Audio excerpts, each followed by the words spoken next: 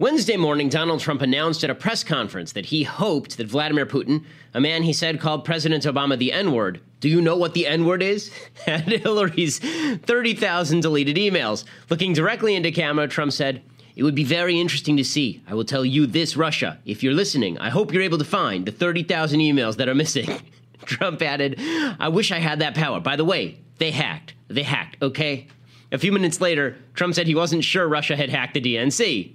The media went crazy. How dare Trump say such things? How dare he suggest he wants America's enemies to have access to America's national security secrets? That's insane. It's self-obsessed.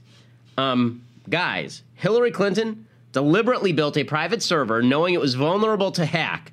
The Clinton Foundation took cash from Russian-involved sources at the Russian Atomic Energy Agency, Rosatom, took over a company mining uranium in the United States with the approval of Hillary's State Department.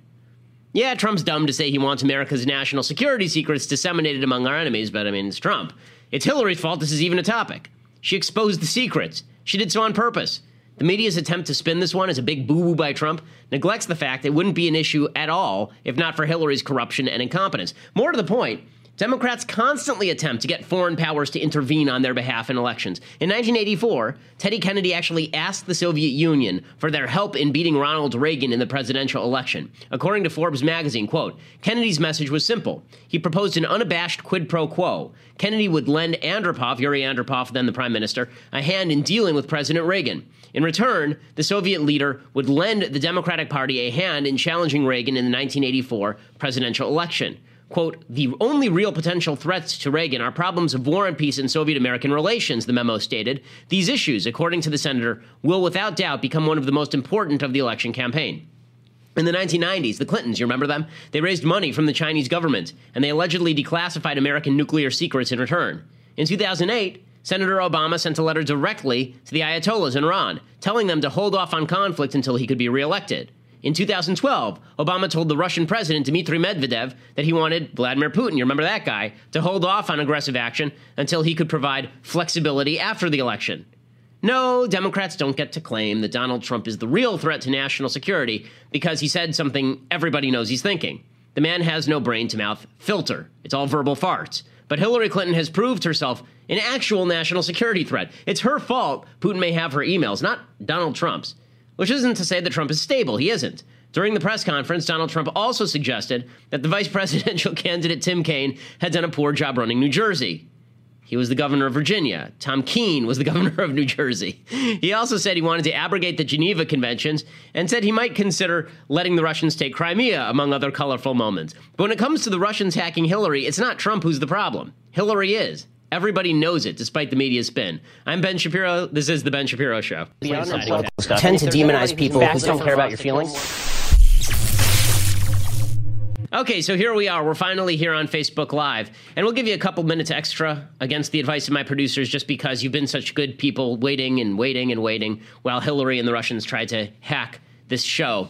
But I want to begin. There's so much to get to today. We're going to start with the actual story of the convention. So, actual story of the convention is that the chaos continues. The Sanders supporters are deeply unhappy with Hillary Clinton, and they are not shy about talking about it or doing things about it. So yesterday, here's what happened. A bunch of Bernie Sanders supporters actually walked out of the convention hall. You remember, there was talk. Some of the Cruz people would do this at the RNC. Never happened.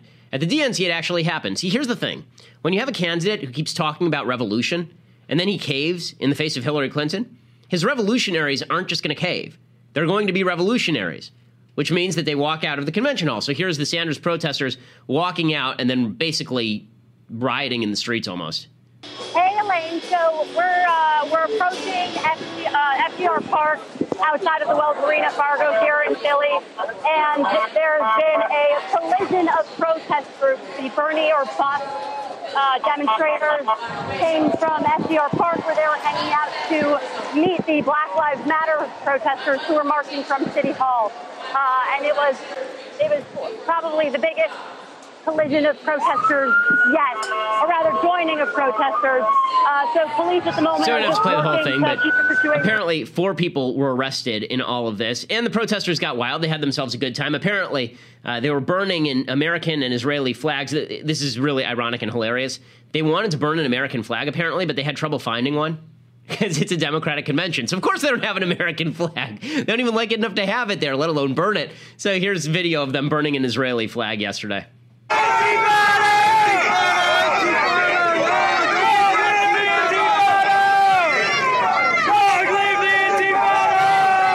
And they're chanting for an intifada if you can't understand what they're saying. Yeah, real pro-Israel, these folks. Okay, they're just a delight. The nice thing is you get to pay for all of their welfare, so that's exciting. The Bernie fans also were the ones who stayed in the arena. They were chanting at Cory Booker. Cory Booker gave a speech yesterday in favor of Hillary Clinton, and Bernie fans were chanting War Hawk at Cory Booker. Here's what it looked like. War Hawk! War Hawk! War Hawk! War Hawk! War Hawk! War Hawk! War Hawk! War Hawk! War Hawk! Clearly, this is a group of very happy people wearing Robin Hood caps and being old. So it's very exciting. Good times at the Democratic National Convention. Black Lives Matter protesters also showed up outside the DNC, where they ordered white people to the back of their protest because there's nothing that says we're against racism like separating people by race and then ordering them to the back of a bus. As we've known from history, so here's a Black Lives Matter protester doing this routine. White media, get to the back. Black media, come to the front. White media, you for you. You for us. Somebody tell this person to get to the back. Yo, somebody tell this person to get to the back. White people get to the back. White people get to the back, yeah. I'm so glad this movement has the support of our race-blind president. Okay, so this is the real story of the convention, is that this sort of activity continues. But the story last night, of course, that the media wanted to trot out is that it was Hillary Clinton's big moment. Yes, she's been waiting years and years and years and decades, centuries perhaps, sitting in a cave somewhere plotting this rise to power. And finally, Hillary Clinton, she is announced as the nominee for the Democratic Party. And it's a big moment. So the Democrats decide that they put up pictures of all of the various presidents of the past, all of whom are men, and then this is what they show inside the convention hall.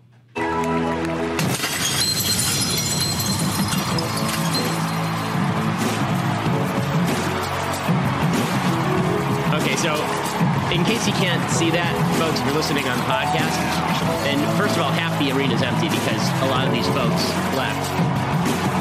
Hillary's just smiling into camera, and people are dancing like crazy. And Chelsea's cheering, and everybody's all happy. Okay, so... And Hillary just stands there all awkward. Okay, so what you actually saw was Hillary's giant face cracking glass, which, believe it or not, is probably not the first time that's happened.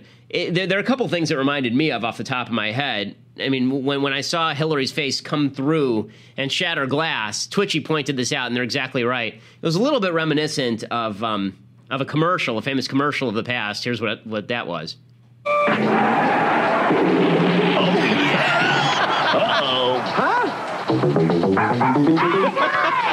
Oh, yeah. Hey, Kool-Aid! Oh, yeah. Oh, yeah, Hillary. Here. Oh, yeah. Kool-Aid's got thirst on the run, get a big...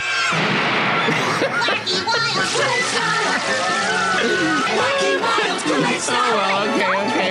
Oh, yeah. Oh, yeah. So, Hillary Clinton and the Kool-Aid Man. The only difference is that children aren't afraid of the Kool-Aid Man breaking through their walls.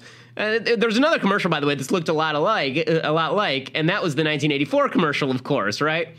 Today we celebrate the first glorious anniversary of the Information Purification Directives. We have created, for the first time in all history, a garden of pure ideology, where each worker may bloom, secure from the pests, obeying contradictory laws. Here comes Dinesh D'Souza throwing a hammer at Hillary Clinton up there. Good times. All right. And then watch, you'll see. Here comes the hammer. Most famous commercial in TV history. Our enemies shall talk themselves to death, and we will prevail. There are the Bernie bros taking their hammer and just tossing it at Hillary Clinton. We shall prevail. On January 24th, Okay, so yes, there were some famous images that came to mind when Hillary Clinton's face split a screen. So the media made a huge deal out of this. The media were crying and weeping. Oh, my God, it's just unbelievable. Hillary Clinton, oh, my God, what are we going to do? Clip 16, here's ABC talking about the tears of joy for Hillary Clinton. Tears of joy. Real emotion here on display. Tears of joy from Hillary Clinton supporters. Right now, there are people all around me in tears as they watch this roll call vote. As history is made, tears. There is a sense that history is being made. We are seeing tears. You can see tears coming down his eyes. Okay, the only tears about Hillary becoming president is all the women Bill will sexually assault in the future who will now be in Hillary's crosshairs. Hillary, let's be straight about this. Hillary Clinton did not change anything yesterday. She didn't change anything. And I'm so sick of conservatives, so-called conservatives, doing this. They did this with Obama, too. Oh, what a milestone. What a moment. We finally have a black president. Yeah, except he's going to be the president. And it turns out I didn't need to see a black guy as president to believe that black people could be presidents in the United States. The only people who believed that are people who are misinformed about the nature of the United States by the Democratic Party and actual racists. Okay, same thing is true for Hillary Clinton. My wife is a doctor. Okay, which means she's accomplished more in her short life than Hillary Clinton has in her entire life. My wife's a doctor who takes care of people. She never at any point in her life sat around thinking, you know what, I can't be a doctor until Hillary Clinton, a corrupt old shrew, becomes a presidential nominee. My mom, when I was growing up, my mom worked and my dad was a stay-at-home dad.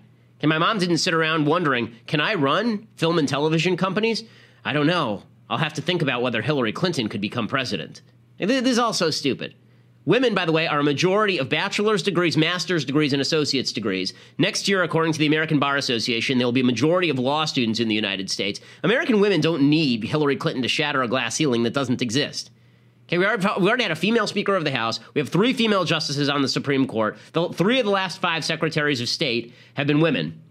So this idea that women are sitting around in their lives going, oh, you know, I feel so held back unless Hillary becomes president, it's such crap. Also, you know, Hillary doing this whole routine like she's overcome obstacles because she's a woman is such pure and unadulterated hokum. It's such absolute nonsense.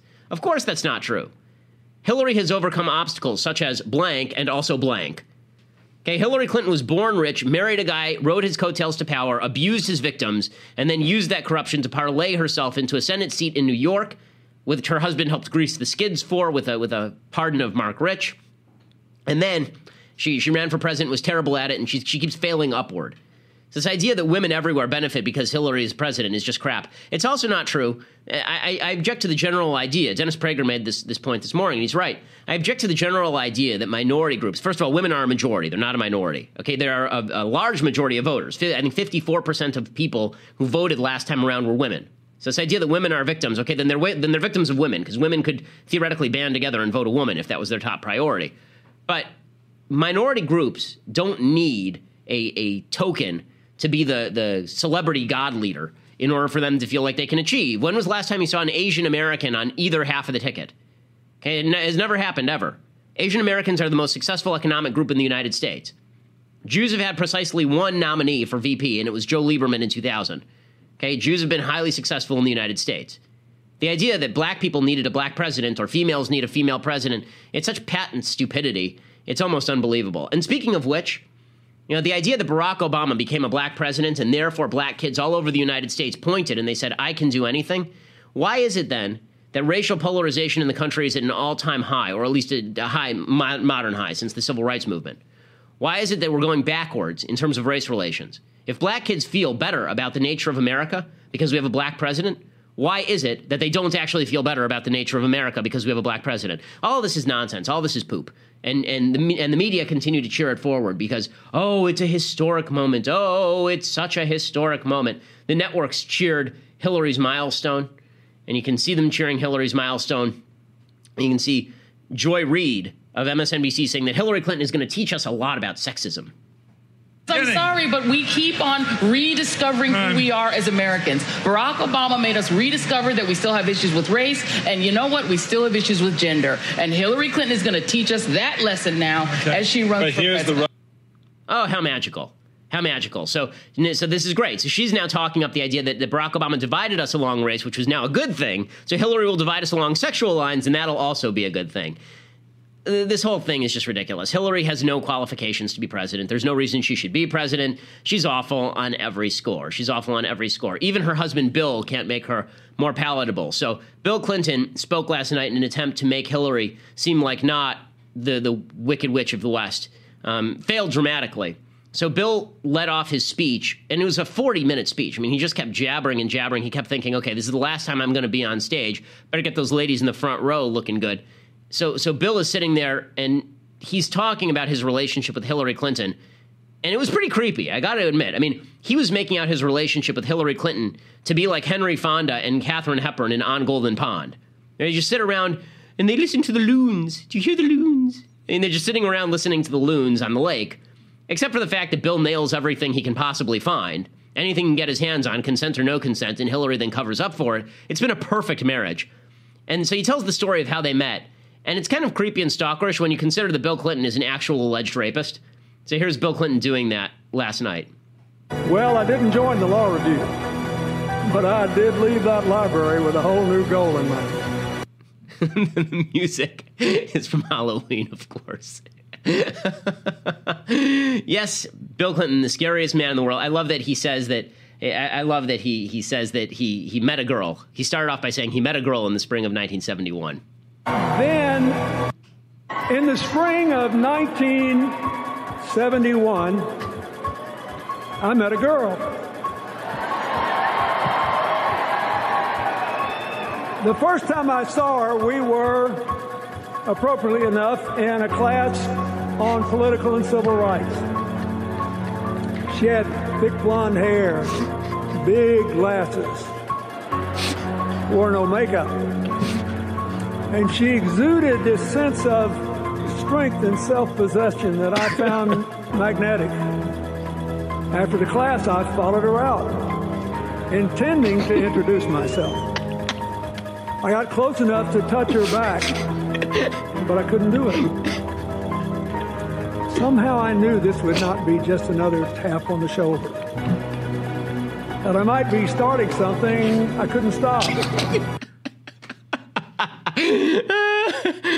Creepy stalker Bill talking about how his romantic story of meeting Hillary Clinton. It continues. He went on like this for a long time. Then he saw the girl again. Then I saw the girl again, standing at the opposite end of that long room. But finally, she was staring back at me. So I watched her. She closed her book, put it down, and started walking toward me. She walked the whole length of the library, came up to me and said, "Look, if you're going to keep staring at me," and now I'm staring back, we at least ought to know each other's name. I'm Hillary Rodham. Who are you?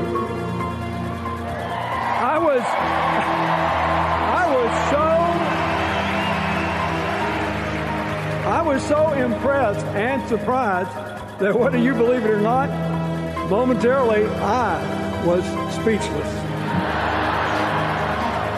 Finally, I sort of blurted out my name, and we exchanged a few words, and then she went away. Like an apparition, she just sort of went away. But don't worry, that's not the end of this particular ghost story. Here's the end of this particular ghost story. Well, I didn't join the law review, but I did leave that library with a whole new goal in mind.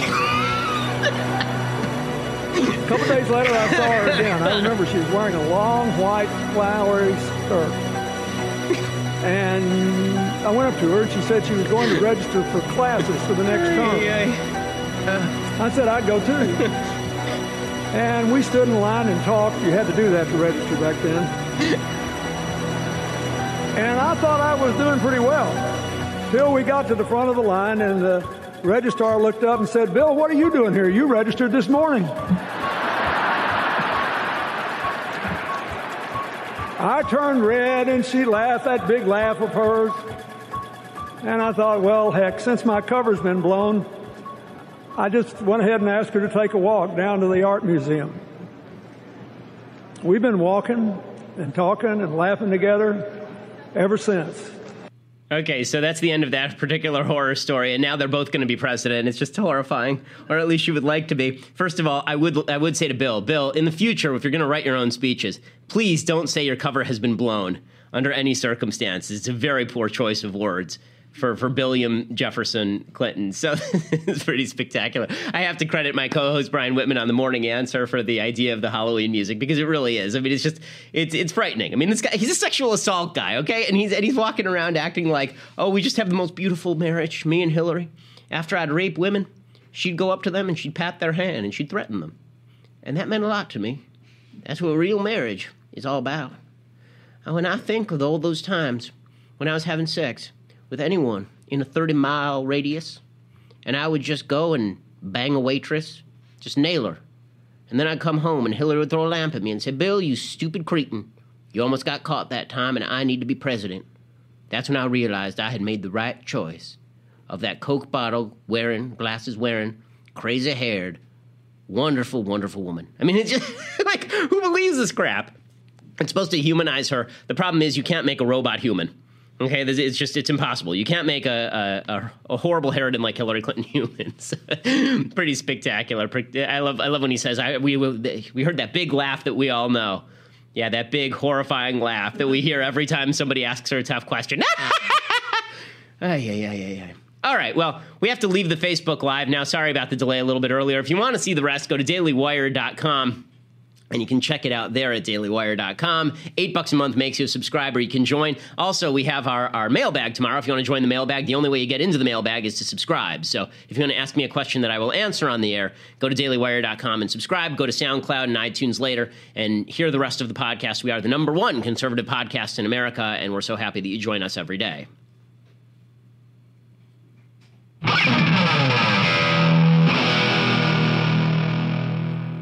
Cowabunga. So, Bill Clinton, he wasn't just done with the whole trying to make Hillary into something she's not, like a palatable human being. Well, what's really funny about all of this, what's really funny about all of this is that Bill actually could have done her some good last night. All Bill had to do was come out and tell the actual story of their marriage. Not like the real actual story, not like the part where they made a deal to both be president and she'd let him knock around as much as he could possibly want, and his deal with her would be she'd stay 15,000 miles away.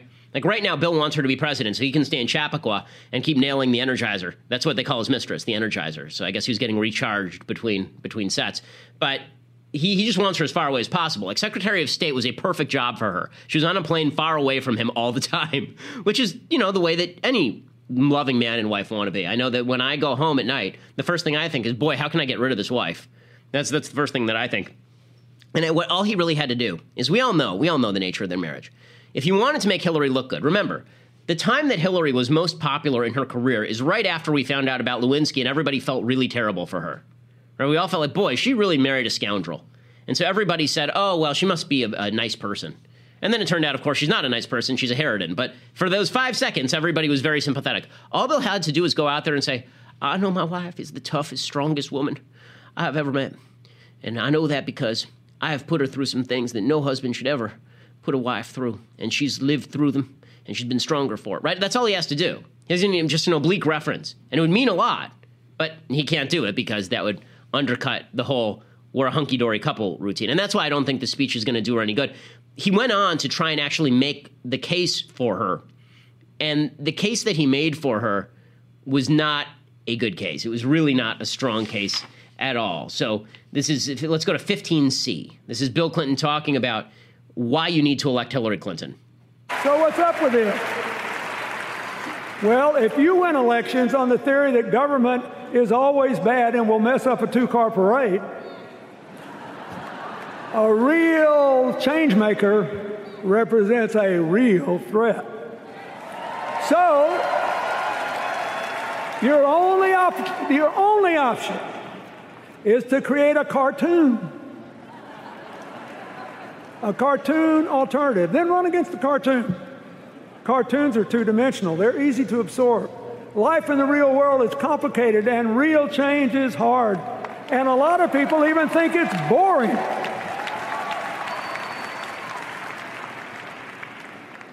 Good for you, because earlier today, you nominated the real one. Yeah, I like cartoons. I like those anime cartoons. I like the pornography anime cartoons. But I don't like when people are made into cartoons. This is so ridiculous. First of all, Hillary Clinton isn't a cartoon. She's actually a bad person who compromised national security for her own personal self-aggrandizement, and the Clinton Foundation is a giant slush fund for Bill and Hillary, the two most corrupt people in American politics. Second of all, the entire Democratic convention has been about cartooning Donald Trump. Now, you don't need to turn Donald Trump into a cartoon, since he actually is a cartoon. Like, he's an actual two-dimensional person. If he turns sideways, he disappears. Donald Trump is an actual cartoon. He's like a flip book of silly. Okay, but that's what they've been doing to Republicans for years. Jonah Goldberg, I thought, made a brilliant point on this. He said one of the reasons Democratic rhetoric isn't working on Trump is they said the same things about Mitt Romney that are saying about Trump. And they were saying about Mitt Romney, he wanted to put y'all back in chains. They were saying about Mitt Romney, he was uncaring and terrible and evil and horrible and bombastic and nutty. They were saying all these things about George W. And so when they keep crying wolf about candidates and then finally they get Trump, there's nothing left in the tank. So this ain't going to work. And then he has to try and make an affirmative case for Hillary Clinton. And here's his affirmative case for Hillary Clinton, his 15D. You could drop her into any trouble spot. Pick one. Come back in a month, and somehow, some way, she will have made it better. That is just who she is. There are clear, achievable, affordable responses to our challenges. But we won't get to them if America makes the wrong choice in this election. That's why you should elect her.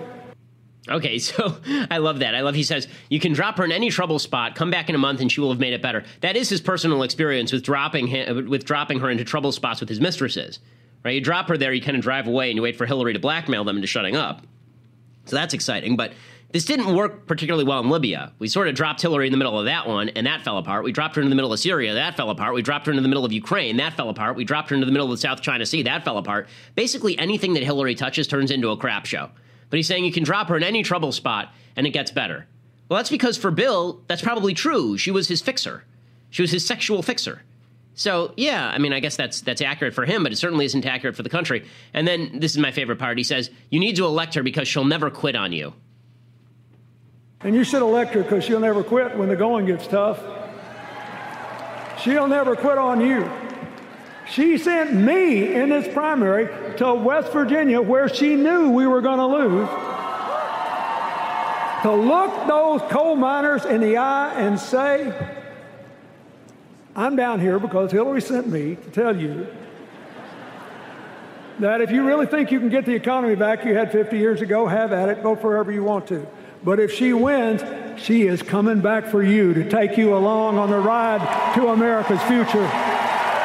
There's a ride to America's future? That sounds awesome. But I don't know what ride he's talking about. This is such crazy talk. She never quits when the going gets tough. Okay, Hillary Clinton, the only thing that she hasn't quit when the going gets tough is her marriage. Okay, everything else, when it came to being senator, she quit so that she could run for president. When it came to running for president, she quit so she could be Secretary of State. When she became Secretary of State, she quit after one term so that she could run for president again. Okay, Hillary Clinton is not somebody who you can count on if her interests don't line up with yours, obviously. But this wasn't the worst part of the convention last night. I mean, the entire media were just going goo-goo-eyed over this. There was a CNN commentator who said, it just shows the kind of tenderness that Bill has for Hillary. Yeah, the same sort of tenderness that a cow has for a barracuda. Like, no. Bill just doesn't want to get stung. That's all that's happening here. That wasn't the worst part of the convention last night, though. The worst part of the convention was the mothers of the movement. So the mothers of the movement show up. The mothers of the movement we've been discussing for days. These are a bunch of black women who have sons who are killed in controversial circumstances by police or by neighborhood watch people in the case of Trayvon Martin, or by random people at a gas station in one case. And they speak at the DNC, and this is just, it's amazing. So first, this is Geneva Reed Veal. She's the mother of Sandra Bland. Sandra Bland committed suicide in prison. Why is this lady speaking? No one knows, except to make the cops look bad, because that's what the DNC is all about. 6 other women have died in custody that same month. Kendra Chapman, Alexis McGovern, Sarah Lee Circlebear, Raynette Turner, Ralkina Jones, and Joyce Cornell. So many of our children are gone, but they are not forgotten. I am here with Hillary Clinton tonight because she is a leader and a mother who will say our children's names. Okay, so that's lady number one. And then we get another lady, and she gets up there and she does this routine. Jordan Davis, I believe, if I'm not mistaken, I'm trying to remember all the names, I believe Jordan Davis was the guy who was killed by the cops after he hit a cop in the neck with a baton, if I'm not mistaken. And so this is Lucia McBath, his mommy, talking about him. Hillary Clinton isn't afraid to say that Black lives matter.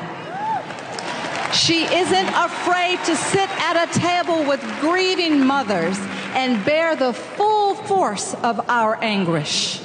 Stop it for a second because I want to correct myself. So Jordan Davis, I'm mixing up Jordan Davis and Dontre Hamilton. His mom's on the stage also. Jordan Davis was murdered by a white guy at a gas station. What does that have to do with anything? No one knows. No one knows what that has to do with anything. And then finally, there's another mother of the movement who speaks, and this is the mother of Michael Brown, correct? Or is this Trayvon's mom? This might be Trayvon's mom. Oh, we'll see in 1 second. Hillary Clinton has the compassion and understanding to support grieving mothers. She has the courage to lead the fight for common sense gun legislation. Again, why is this lady speaking about common sense gun legislation? She has a plan. She has a plan to divide that so often exists between law enforcement and the communities that they serve. This isn't about being politically correct. This is about saving our children. Okay, well, if Sabrina Fulton wanted to save her kid, maybe her kid should have been taking a guy's head and banging it on tonight pavement. With Hillary Clinton. And that's why, in memory of our children, we are imploring you, all of you, to vote this election day. Okay, enough. So this is so they do this whole routine. Leslie McSpadden, who's the mother of Michael Brown, who tried to kill a cop, was also up there. Why Sabrina Fulton should have anything to say about gun control is beyond me. I don't understand what is her specialization here. What does she know about gun control policy that nobody else knows, other than her son got into a confrontation with George Zimmerman, was sitting astride his body, banging his head into the pavement when he was shot. But it doesn't matter. This is what the Democrats do. They need to polarize Americans so that then they can bring us together around whatever figure they want to bring us together around. And lately, that's been Hillary Clinton. Okay, so now it's time for some things I like and then an extra special episode of things that I hate. So things I like, we've been doing Russian villains. So that is because the Russians apparently hacked the DNC and decided to release all of the DNC's emails. So we're doing Russian villain movies. So this is a movie that's really enjoyable. It's not a great movie, but it's a good movie. The movie Rounders. I think they're talking now about making a sequel. A movie about poker, Matt Damon, and Edward Norton is in it, and John Malkovich plays the Russian villain. So here's the trailer. No Limit Texas Hold'em is the Cadillac of poker. Each player is dealt 2 cards face down. 5 cards are then dealt face up across the middle. These are community cards everyone can use to make the best 5-card hand. The key to the game is playing the man, not the cards. Bet an 8-ball. There's no other game in which fortunes can change so much from hand to hand. A brilliant player can get a strong hand cracked, go on tilt, and lose his mind along with every single chip in front of him. This is why the World Series of Poker is decided over a no-limit hold'em table. Some people, pros even, won't play no limit. They can't handle the swings. But there are others, like Doyle Brunson, who consider no limit the only pure game left. Like Papa Wallenda said, life is on the wire. The rest is just waiting. Pasadena. Okay, so the movie is Rounders, good movie, and it's definitely it's a fun movie for sure. Okay, things I like. It's also a Wednesday, so that means it's Bible time. A little bit of Bible talk. So, so this week's Torah portion, the part of the Torah that we read, as I explain every week, every week the Jews read a different portion of the Torah, so that by the end of the year we've gone through the entire 5 books of Moses, and we do that every single year. So this week's Torah portion is the portion of Phineas. So this is about the fella in the Bible, you may remember him, who stabs a couple of folks and basically ends up becoming a priest because of it. So the backstory, this is from Numbers 25, 10 through 13. So what happened just before this is that Phinehas was a leader in the Jewish people, and the Jews are confronted with the Midianites. And the Midianite daughters start seducing the Jewish men and seducing them into idolatry. And one of the Jewish princes, a guy named Zimri, he comes into the camp, and Moses has given the order, you don't get to consort with the enemy, essentially. This guy comes into the camp with one of the daughters of Midian, and he proceeds to basically have sex in front of the elders of the Jewish people. And Moses doesn't know what to do. And so Phinehas takes a spear and he kills both of them. And so this is from Numbers 25:10. It says, the Lord spoke to Moses, saying, Phinehas, the son of Eleazar, the son of Aaron the Kohen, has turned my anger away from the children of Israel by his zealously avenging me among them, so that I did not destroy the children of Israel because of my zeal. Therefore say, I hereby give him my covenant of peace. It shall be for him and for his descendants after him an eternal covenant of kahuna, that means priesthood, because he was zealous for his God and atoned for the children of Israel. So, it's a brutal story for sure. But the real question is, why didn't Moses know the law? And this is a question asked by all the Jewish commentators. Why didn't Moses do it? Right? Moses had already given the order. You're not allowed to consort with the women from Midian because they're leading you into idolatry. So why didn't Moses do anything about it? The reason I think so there are a bunch of different commentaries on this. A very famous Jewish commentator named Rashi, he says that Moses basically had a moment of forgetfulness because that had started to come over him since he sinned with the rock, which we talked about last week. But what I think really happened here is that if you read a little bit earlier in the Bible, Miriam, who is Moses' sister, comes to Moses and she says, why are you married to this woman who's not Jewish? Right? There's a section in the Bible a couple chapters earlier. Why are you married to Zipporah? Why are you married to Zipporah, this woman who's not Jewish? And Moses doesn't really have an answer. God punishes Miriam for asking the question. I think what happened here is that Moses was looking at the situation and he felt like a hypocrite. He felt like, okay, why is it that I'm allowed to marry a woman who's not Jewish, but this guy is sleeping with a woman who's not Jewish, and it's a big deal? I feel like a hypocrite now.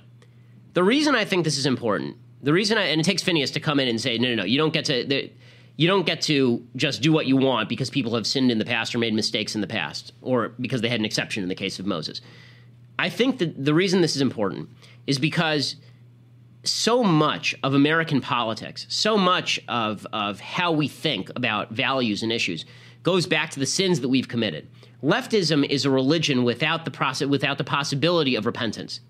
In leftism, if you committed a sin when you were 18, if you went to Woodstock and slept around when you were 18, you have to spend the rest of your career talking about why abortion and sexual promiscuity is great. Because if anybody says to you, wait, now you're preaching virtue, but when you were a kid you didn't, you can't say, right, I made mistakes.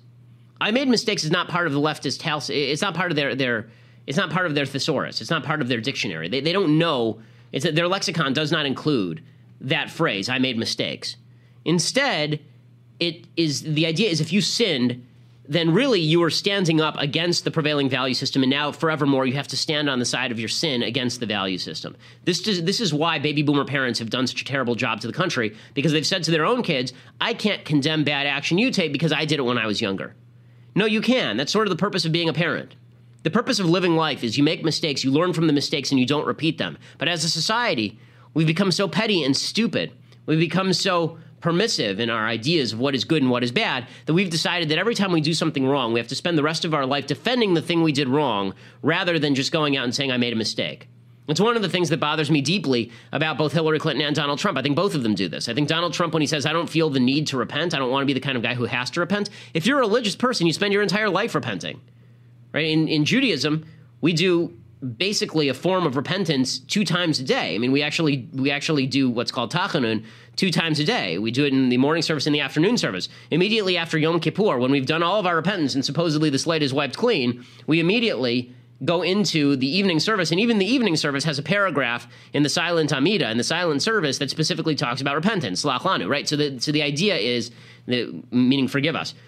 The idea is we're constantly repenting for the sins we commit. The standard doesn't change because you sinned. The standard is what it always was. You may have made mistakes, but that doesn't mean that everybody else gets to throw away the standard because you made mistakes. And I think that's the lesson here, is that Phinehas is saying you have to be zealous on behalf of the standard, and even if you made mistakes in the past, even if you're ashamed of those mistakes, even if you feel like a hypocrite, the standard did not change just because you feel like a hypocrite.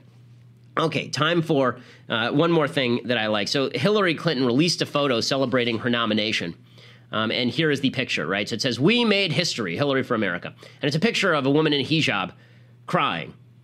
And it looks like she's celebrating Hillary. I mean, look how moving this is. One problem. She tweets out, this woman tweets out, a picture of herself with Bernie Sanders and says, "Guess you still didn't get the memo. Hashtag still Sanders, hashtag Iman immigrant, hashtag I support Palestinian rights." So they grabbed a photo from this lady, and it turns out she's crying because Hillary's the nominee. So they thought they were tweeting it out because it's such a moving tribute, and it turns out she doesn't want Hillary to be the nominee in the first place. Okay, time for some things that I hate. So celebrity culture has overtaken both parties. In the Republican Party, we felt the necessity to have speakers like Antonio Sabato Jr., who's most famous for dancing in a Janet Jackson video, and Natalie Gulbis, who I guess is an LPGA Tour lady. The Democrats really do this right. The Democrats bring out every celebrity they can find. It really makes you kind of sick to your stomach because it demonstrates how our culture has been taken over. See, here's what happens. The human tendency, Kevin Williamson has a good piece about this today at National Review. I don't think it's complete, but it's very good. He talks about the tendency of human beings to follow celebrity, and he says it doesn't make any sense because we don't even know these celebrities. That's because the human being has a tendency to follow royal families. We do. We have a tendency to find people that we like and then to use them as shortcuts for thinking. We're constantly finding shortcuts for thinking because there's so many decisions we have to make every day. So we do this with celebrities. We find people that we like, and then we say, well, if Taylor Swift thinks that's cool, then it must be cool. If Lena Dunham thinks that's cool, the lady who looks like a russet potato, that means that it must be cool. And by the way, I make fun of Lena Dunham's physical appearance because it is legitimately her only claim to fame, and she herself basically gets naked so that anyone will pay attention to her. That's why I specifically make fun of her. So that's actually a pointed criticism of Lena Dunham's physical appearance, the fact that she looks like a russet potato. So Sia did a version of this song that I hate called Fight Song. So I hate the song in the first place, this Fight Song because, number one, my understanding is that the song is about a breakup. And it's some lady whining and singing about, this is my fight song, my I'm all right song, I'm going to be fine, I'm going to be fine. And it's like, okay, lady, you didn't go to Afghanistan. Like, really? You broke up with a dude. Is it a fight song, or is it just like, get over it? It's such a fight song. Is it? Not Lindsay isn't here today, so I can't rip on her Brave tattoo, but it's the same sentiment. It's the same basic concept, fight song. So anyway, they decide they're going to have a fight. So they do a version of Fight Song with every celebrity you can imagine in favor of, you guessed it, Hillary Clinton, who's had to fight herself through all sorts of obstacles, including marrying the President of the United States, growing up wealthy, going to all the best schools, and getting a handout from the FBI every time she commits a criminal act. So those are real obstacles, and so she's really had to fight. Here are all the celebrities basically endorsing her. This is our fight song. Hey. Take back my life song. Prove we're all right song. My gun was turned on, starting right now. I'll be strong. I'll play my fight song. And I don't really care if nobody else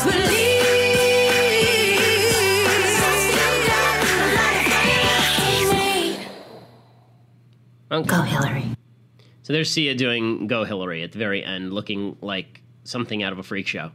I don't understand what's going on here with Sia's hair. I don't understand if she was standing in a place where they were spray painting a wall or what happened. I don't understand why she looks like a poodle that needs a hair trim, but I don't understand anything about popular culture anymore. So no great shock there. It's a well-produced video, obviously, and they've got all the people from Pitch Perfect singing, and they've got the people from Modern Family singing, and all the people in the Democratic Party are just so happy because all the celebrities love us. That means we're special. We're special, don't you get? No, you're not special. None of these people know who you are. None of them care. They'd probably cut you dead if you met them at the grocery, right? Because they do it all the time. I live in LA, okay? Most of these celebrities are kind of jerky.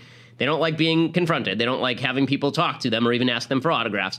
But we have to worship at their altar. Okay, folks, as I always say, don't worship people. I really think, by the way, this had an impact on the Republican race, too, because we found the most significant person that we could find, the most publicly available person we could find, Donald Trump, and decided to make him our nominee. And it didn't stop with that. Meryl Streep showed up to cheer for Hillary Clinton, leaving everybody wanting a Silkwood shower. So here is Meryl Streep. What does it take to be the first female anything? Well, first you have to have sex with Bill Clinton once. It takes grit and it takes grace. Yeah, Hillary is graceful. Hillary Clinton has taken some fire over 40 years. Like on the tarmac in Bosnia. Of her fight for families and children. Well, to kill the ones that aren't born yet. How but, yeah. does she do it? How does she? She's so strong. That's what I want to know. Oh, I want to know. Where does she get her grit? Where does she get it? Oh, grace? My God. Okay. Where do any of our female firsts, our path breakers, you don't break where paths. do they find that strength? You people have made history. Yeah, so did the people who built the Titanic. And you're going to make history again in November. Okay, and I love the crowd. Just, oh my God, Meryl Streep. I remember her from Devil Wears Prada. She must have something valuable to say. Okay, we can stop it there. I can't. And you can already see she's already getting her hair ready to play Hillary Clinton in the next movie. I mean, this is what she does. By the way, I want to say this about Meryl Streep. Meryl Streep is one of the most overrated actresses in the history of American cinema. The last great movie that Meryl Streep made was legitimately Deer Hunter back in the 1970s. She is so overrated. Katharine Hepburn once said about Meryl Streep, and it's totally true, the problem with Meryl Streep is you can see all the gears turning.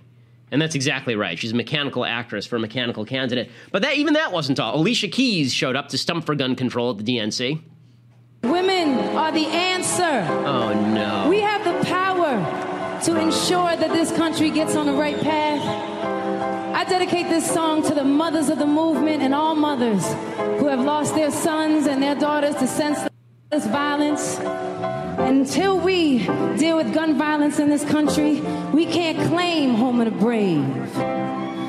Everywhere I'm turning. Flat? All right, we don't have to listen to this because now she's just going to sing, and I don't like her work very much. So Alicia Keys must know. She must know everything. We need women. If women around the world, it would be so much better. Yes, that's true. Madame Mao was just a delight. Evita Peron, just a delight. There's no such thing as women are better than men or men are better than women. There are bad people and there are good people, and they come in all shapes and sizes and sexes and colors. Again, this idea that we just need a woman. I don't remember Alicia Keys saying that about Sarah Palin for VP. Call me crazy. I don't remember her stumping for Carly Fiorina on that basis. And I love that when people say people are victims of senseless violence. No, they're victims of people who commit senseless violence. It's not like there's some guy with a big shirt that says senseless violence just walking around on the street, and if you just walk close to him, he hits you with a 2x4. It's so ridiculous all the way through. And then finally, the greatest of all celebrities, Russet Potato Lena Dunham, standing next to, I think it's America Ferrera, right? Yeah. America Ferrera, who hasn't been in a show that's successful for at least 10 years. And here is Lena Dunham looking just her best, straight off of eating cake naked on a toilet.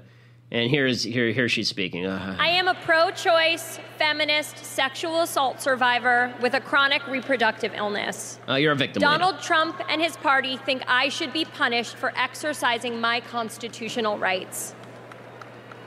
His rhetoric about women takes us back to a time when we were meant to be beautiful and silent. Meanwhile, 22 years ago, Hillary Clinton declared that women's rights are human rights. Okay, so my favorite thing about this was that they first started this thing with Lena Dunham saying, Donald Trump probably thinks I'm a 2. No, he doesn't. That's a wild overestimate. And then America Ferrera turns to Lena Dunham, and she says, he thinks I'm probably a rapist. It's a good thing, as Jonathan Hay points out, it's a good thing they didn't switch that line, because Lena Dunham actually brags about basically molesting her sister in her own memoir. But, this is all these celebrities, we have to pay attention to all of them. They're very deep and important human beings. Okay, finally we conclude with stuff I hate. Donald Trump just couldn't keep his mouth shut today. So Donald Trump does a press conference, and it's meant to draw fire away from the Democratic National Convention and draw attention away. And he says a lot of kind of crazy things. He says that he hopes the Russians release Hillary's emails. Here's what he had to say about that. I will tell you this. Russia, if you're listening, I hope you're able to find the 30,000 emails that are missing. I think you will probably be rewarded mightily by our press. Okay, so he wants the Russians he hopes they hacked Hillary Clinton. He's getting condemned over this. I don't think that it's particularly terrible, Trump. I think that everybody's going nuts over, oh my God, he wants them to hack. Hillary Clinton set up a private server and made herself vulnerable to the hack. Everybody knows he'd be happy if they released those emails because he'd become president in all likelihood. So I'm not going to be all over Trump. A lot of people are all over Trump on that today. Doesn't make much of a difference to me. I don't think that's a particularly important Trump failure. then Trump actually made a good point. So here it's time for some good Trump. We're actually going to be a little favorable to Trump today. So here's Donald Trump talking about why Hillary is not an agent of change. Bill Clinton called Hillary a change maker yesterday, to which I thought she works at 7-Eleven.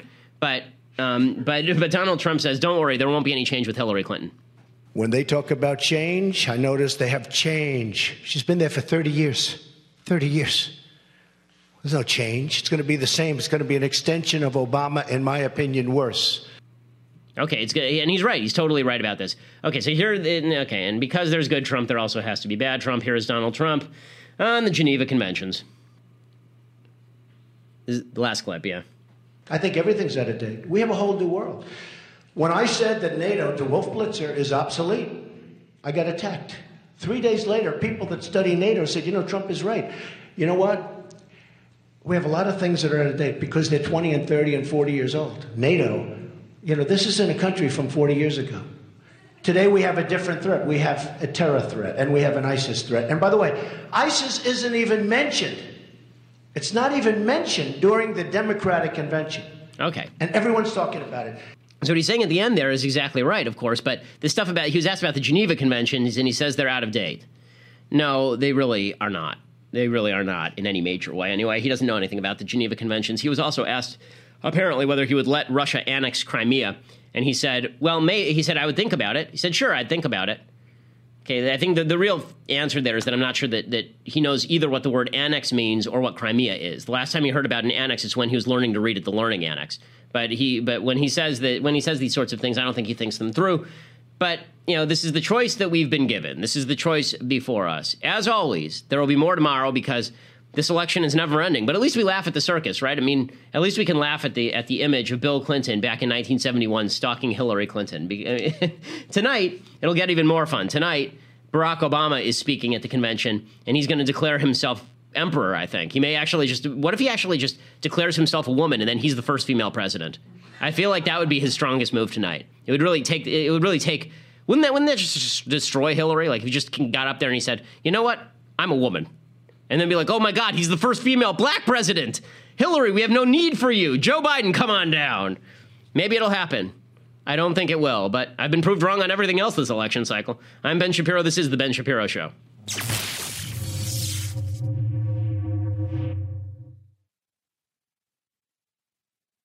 Did you know that a baby's heart begins to beat at just 3 weeks? At 5 weeks, it can be heard on ultrasound. In some cases, the heartbeat can be the baby's only defense in the womb, which is where Preborn steps in. Preborn rescues 200 babies every day from abortion simply by providing moms with free ultrasounds that allow her to hear her child's heartbeat and see their perfectly formed body in the womb. By 6 weeks, the baby's eyes are forming. By 10 weeks, a baby is able to suck his or her thumb. Preborn needs our help to save these precious souls. For just $28, you could be the difference between the life or death of a baby. If you become a monthly sponsor, you'll receive stories and ultrasound pictures of the lives you helped to rescue. All gifts are tax deductible. 100% of your gift donation goes toward saving babies. To donate, dial pound 250, say keyword baby. That's pound 250 baby, or go to preborn.com/Ben. That's preborn.com/Ben. Go check them out right now. Preborn.com/Ben. It's the best thing you're going to do today or maybe ever. Dial pound 250, say keyword baby to start saving children today.